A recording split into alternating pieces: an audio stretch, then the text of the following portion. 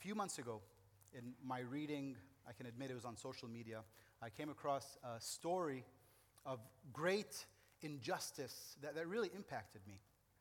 There's a man in the U.S. who was wrongfully convicted of first-degree murder. His name is Raymond Flanks. There's no mistake made in his case. Now, I imagine there are times where there's an innocent mistake, something that's been overlooked, and a person goes to jail. I imagine that happens. We're humans, and that shouldn't be too uncommon. But in this case, the prosecuting attorney withheld evidences that proved Mr. Flank's innocence. He knew he was innocent, but still worked to prosecute and imprison him. He was given a life sentence in the year 1983. That's the year I was born. An innocent man was in jail for my entire lifetime. That's why this story stuck with me. Now, the reason his story was in the news is because he was just released a few months ago from jail. Actually, the story is that 10 years ago or so, after years of asking, he was permitted to finally see his case file. There, he found out that there was evidence that proved his innocence, like without a doubt. But it still took those 10 years for him to get a case and for them to overturn it. Now, what impacted me more than to think of someone spending my entire lifetime in jail for a crime they didn't commit was that Mr. Flanks forgave the attorney who intentionally hid evidence of his innocence. Now, if you were with us last Sunday, I wasn't here because I was at a pastor's event in the U.S. That's why I wasn't here with you last Sunday. And I was surprised to see Mr. Flanks there for one of the sessions sharing his story. He shared about how he came to faith in prison. And as a response to the forgiveness he found in Christ, he was compelled to forgive the person who wronged him the most. He understood that he couldn't keep hating the man who ruined his life because he now has new and true life in Jesus. He recognized that the world is broken, that we are all sinners. It's such a powerful story to read and also to hear it from his own lips. Stories of great forgiveness always have such an impact, don't they? I think it's because we can connect with them. We know what it's like to be wronged. We also know what it's like to wrong someone. And we know what it's like to receive forgiveness. Now, as we continue in our series on the parables, as found in the Gospel of Luke, we will consider another story of great forgiveness this morning. Now, there's no sermon outline. If you're with us, usually I'll give you an outline so for those note takers, you're able to follow along. But our passage is a narrative. It's a story, so we're just going to follow along with this story. But I do want to give a bit of context to help us understand what's happening. We're in Luke chapter 7 this morning. And at this point, Jesus is in the middle of his public ministry. What that means is that the Pharisees, who we're going to read about, who were the religious leaders of the day, have interacted with Jesus several times before this point, and they have already made up their minds about Jesus. They're against him. They hated Jesus, and they hated his message because he came against their self-righteousness. He preached a message of grace, a message of salvation. They hated the types of people he interacted with: tax collectors, drunks, lepers, outcasts, anyone who you think was the kind of the low lives of society. Jesus was with them, and they hated him for that. And even in context, the verse right before, 2 verses right before the passage that we're in this morning, they label Jesus a friend of sinners, and they don't mean that in a good way. Now, as we look at this story and this parable, the main point will be clear to us, and so let me give it to you now. Great love comes from great forgiveness. Great love comes from great forgiveness. It's going to be simple to see. It's fairly simple to understand. But we'll be challenged this morning as we apply God's word and his teaching to our lives. And so, with that brief introduction, let's pray and ask for God's help as we go to his word. Let's pray together, church. Father God, we we thank you for making yourself known to us. And we recognize once again this morning that unless you open our eyes to see you, we would never look. Unless you gave us your word, we would not know who you are. And so we pray this morning that you would speak to us again through your word, as you are faithful to do. For those who are weary and burdened, Father, would they find rest in you today? For those who are convicted of sin, stuck in sin, Father, through your Spirit, would you convict them in the way that only you know how? For those who don't know Jesus as the Son of God, who is born to die so that we would have life, Father, would you let them see Jesus as the Savior of their world? We pray these things in his name. Amen.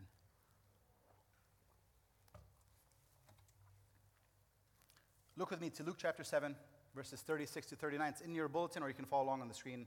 Or, of course, if you have your Bible with you, you're welcome to open it up. Luke 7, verse 36. Then one of the Pharisees invited him to eat with him. He entered the Pharisee's house and reclined at the table. And a woman in the town who was a sinner found out that Jesus was reclining at the table in the Pharisee's house. She brought an alabaster jar of perfume and stood behind him at his feet, weeping, and began to wash his feet with her tears. She wiped his feet with her hair, kissing them and anointing them with perfume. When the Pharisee who had invited him saw this, he said to himself, "This man, if he were a prophet, would know who and what kind of woman this is who is touching him. She is a sinner." Now, before we get into the parable and into Christ's teaching, I want to make sure that we understand the scene and know who the characters are. Now, our story is set, as we read, in the house of a Pharisee. There are three main characters that are introduced. We have Jesus, the Pharisee, and the woman. And the scene is wild, right? That's what we just read. It's a respectable dinner at the house of one of the religious leaders, and in comes a woman with big emotions and makes a big scene, doesn't she? Now, to try to capture the mood of the story, right? There's a mood to help us understand what's happening. Imagine with me someone right now bursting through those back doors into the sanctuary. They run up to me, jump to my feet, take off my shoes, and pour perfume on them. How would you feel? Slightly to extremely uncomfortable, especially if I just would go on as if this was normal. For those guests, this is what we do every Sunday morning, right? Someone comes in and anoints my feet, right? No. You'd be in shock. For that to happen, it would be out of place for lots of reasons. But again, imagine it happening. You'd have so many thoughts going through your mind. Every one of you would be on edge, wondering what's happening next. And that's what's happening in our story. It's a whole scene, right? An unexpected situation. Now, we also need to make sure that we know who our characters are. Because for those who are familiar with the Bible, your mind right away goes to Mary Magdalene and think that this is that story. Right? You hear the name Simon, and so quickly you'll associate this character with Simon Peter, the apostle. But our context tells us otherwise. The Pharisee in our story, is named Simon. It's not Simon Peter, the apostle. And also, we don't know who this woman is. We're just told that she's a sinner. She's likely a prostitute based on the kind of the language and the tone of the words used, but even that's not perfectly clear. This is a totally different account than Mary Magdalene at Simon the leper's house. Now, you might be thinking, this is a bit strange, that there are two separate accounts that are almost identical. But it doesn't have to be strange. For one, there are common names in every culture and every age. Imagine if I told you that last week I went to lunch with Tony and Michelle and we had shawarma. Now you might be wondering how I know your friends Tony and Michelle. Or maybe you're like, well, maybe there's another set of Tony and Michelle that he knows because that's a common name. It could be my father, whose name is Michelle, and his brother Tony. Right? There are popular and common names everywhere. That shouldn't surprise us. Now, about the story being similar to another, I love what Spurgeon has to say about it. He says we shouldn't be surprised that there are two stories like this.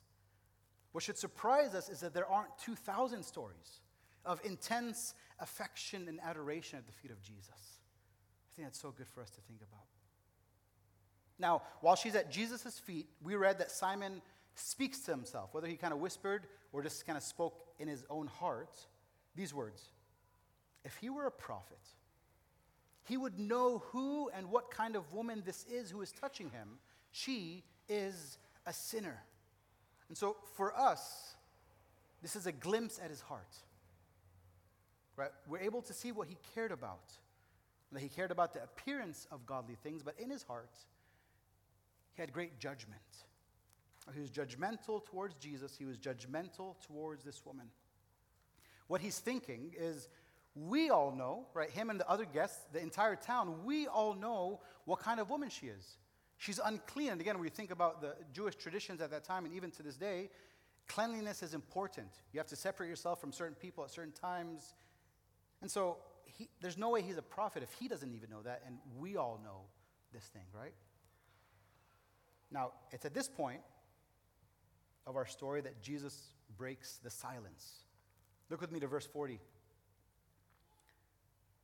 Jesus replied to him, "Simon, I have something to say to you."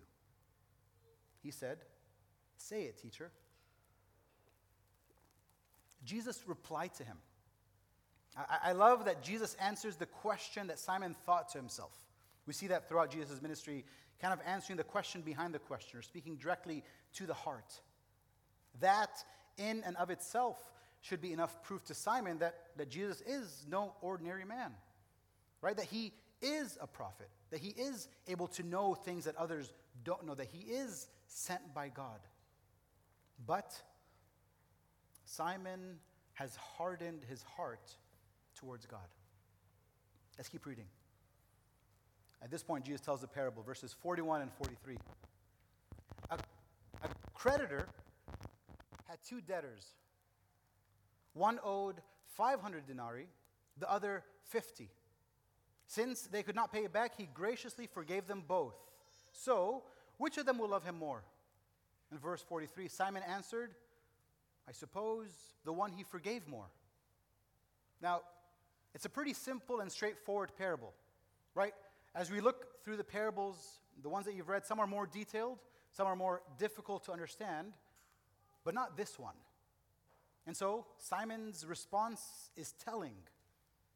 For him to say, "I suppose," shows that he doesn't really want to answer. He doesn't want to engage with Jesus on this point, because I think he's picked up on what Jesus is teaching, and this isn't a good look for Simon. And so, as we consider this parable, if you weren't with us for the introduction of this series, I mentioned one fact of the parables. One thing that's important for us to know is that parables don't teach all truth. So not every doctrine of Christianity is going to be found in every single parable. No. Parables always have a primary point, right? There's a reason that the parable is told, as we see in this passage. And again, for our sake, for this parable, our main point is great love comes from great forgiveness. The parable is clearly connected to what just happened. Three characters, right? One creditor, two debtors. Jesus, the woman, the Pharisee. We see the connections. We see why Jesus told this parable. And Jesus shows in the coming verses that what this nameless woman did was a response of love for receiving forgiveness from Jesus. Listen to verses 44 to 46. Turning to the woman, he said to Simon, "Do you see this woman? I entered your house. You gave me no water for my feet, but she, with her tears, has washed my feet and wiped them with her hair. You gave me no kiss, but she hasn't stopped kissing my feet since I came in. You didn't anoint my head with olive oil, but she has anointed my feet with perfume. Therefore, I tell you, her many sins have been forgiven. That's why she loved much. But the one who is forgiven little loves little." Then he said to her, "Your sins are forgiven." So So what's Jesus doing here? He's contrasting the woman's actions to Simon's inactions. And the contrasts are clear and direct. Right? The common courtesies of that time, when someone enters your house, involve washing their feet, because most people wore either no shoes or sandals, a kiss to greet the guest, and oil for the head as a way to bring rest and reprieve from the sun that's outside. Simon denied Jesus all of these things, and yet he's criticizing this woman for the offering that she made, for the offering that she gave to Jesus. But as we consider the contrasts in this passage, it's not just a contrast of what she did and what he didn't do, but it's a contrast in the intensity and depth of her act of love. Not just water for feet, but tears from her heart.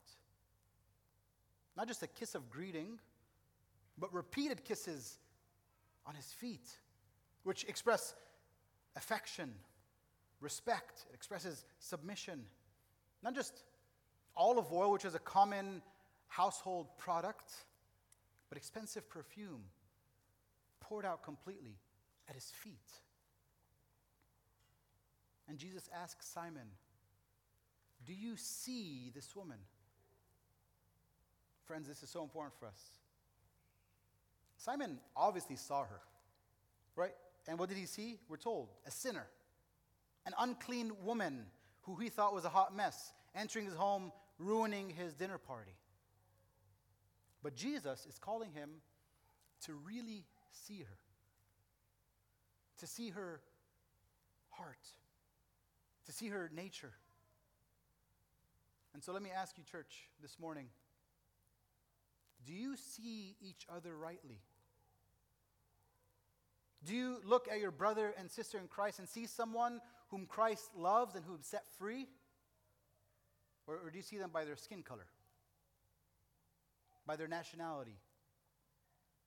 By their income, whether their lack of or their high salary?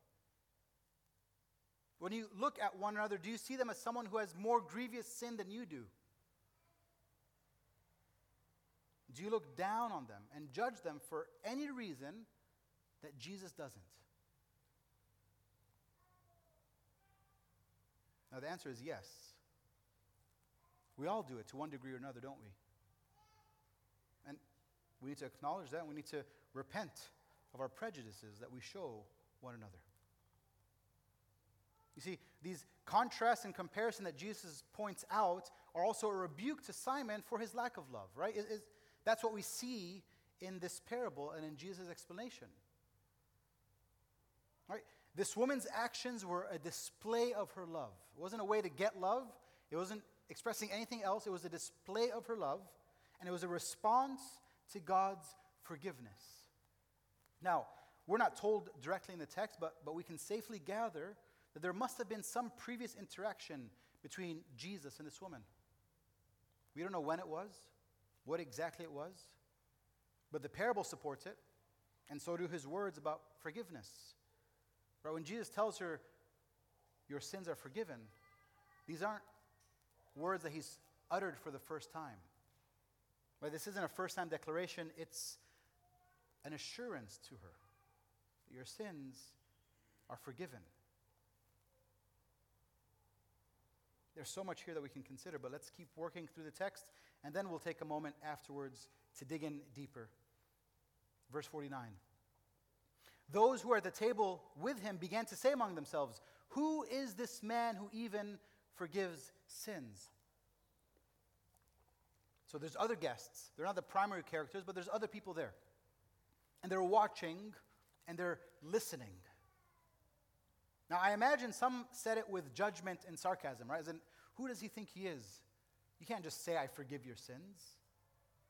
And yet I think and hope that there are others there who are really asking, who is this man who can even forgive sins? Now, in either case, a response to the claims that Jesus made is required, both at that time and even now. Friend, you're not able to hear the wonderful news of Jesus, the claims he made, and you saying, well,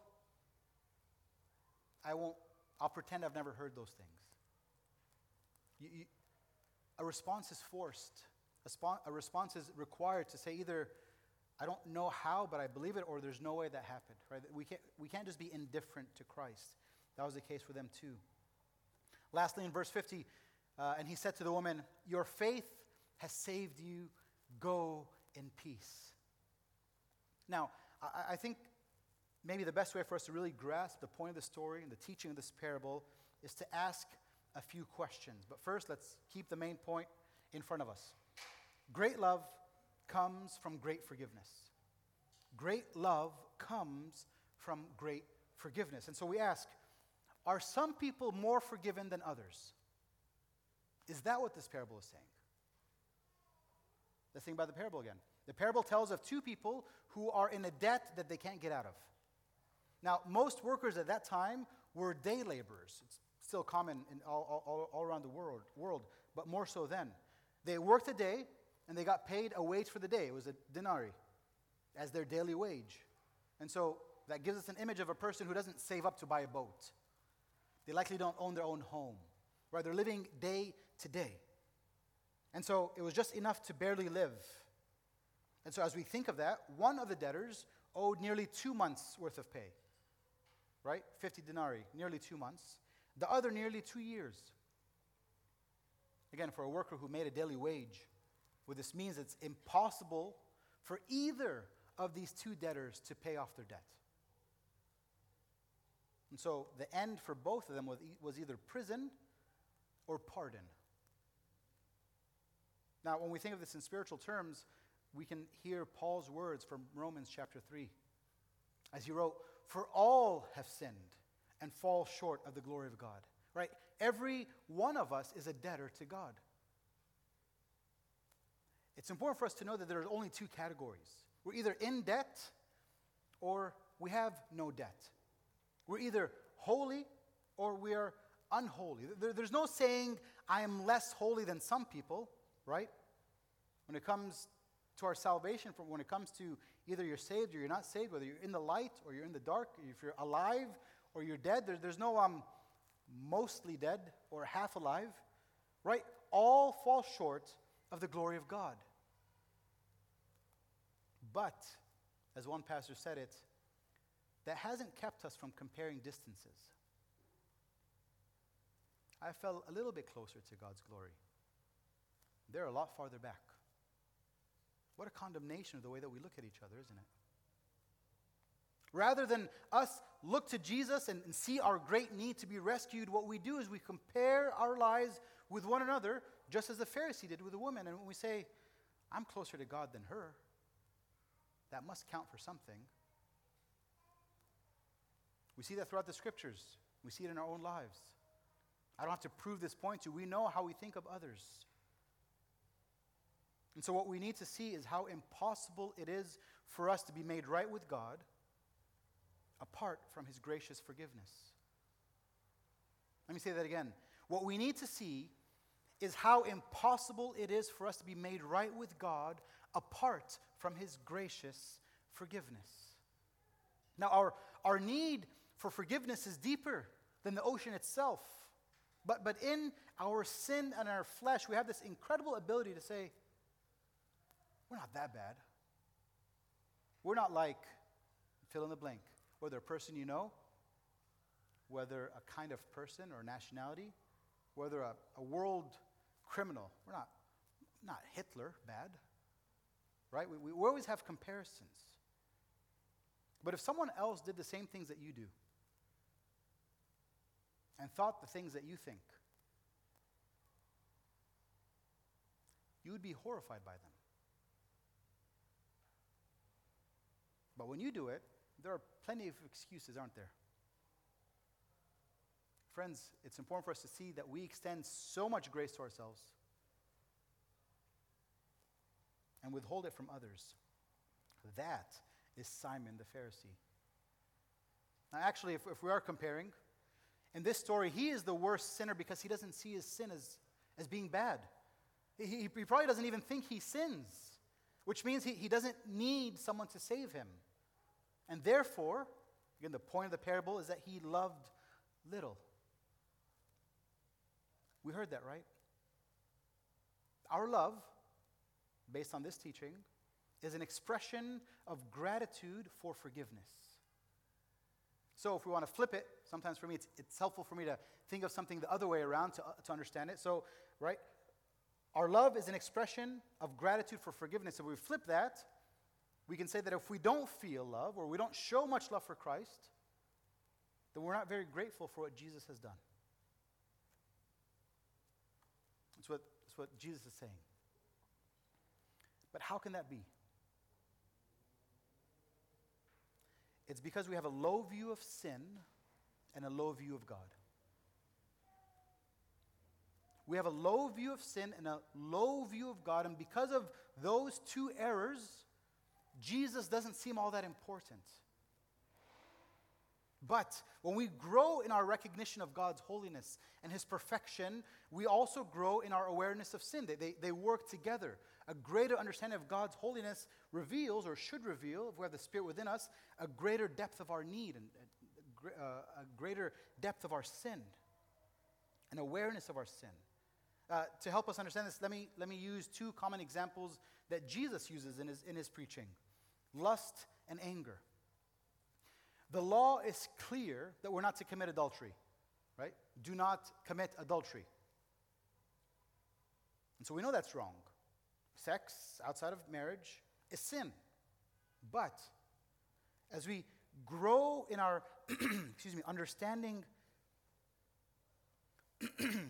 sorry about that. But as we grow in our understanding of God's heart and His purity and righteousness, adultery alone, that final act, isn't alone what's grievous. So is pornography. So is looking with lust at a man or a woman. And even if we don't look, we're mindful that the thoughts in our hearts that are lustful are sinful.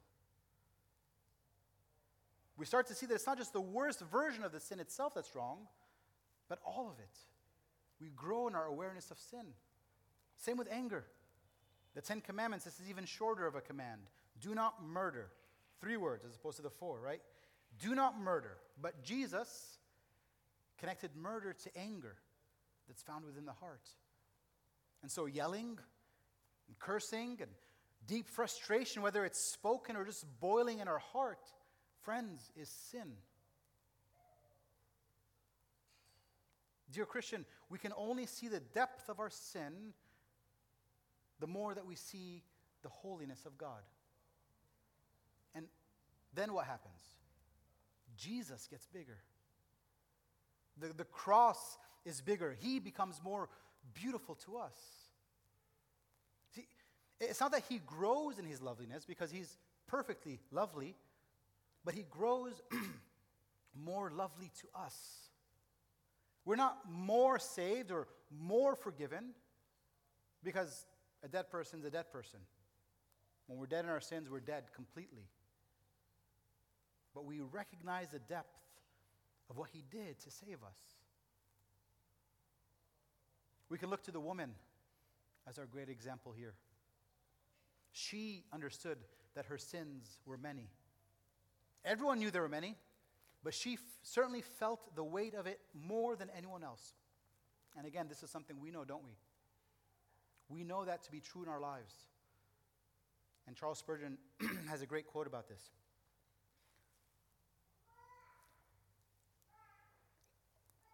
He says, "If any man thinks ill of you, do not be angry with him, for you are worse than he thinks you to be." Right? Often, how dare they think that of me? Well, if we look in our heart just for a moment, not even a deep dive into our burdens and our worries and our sins, but we realize we're much worse than they think, if only they knew. But Jesus forgave her.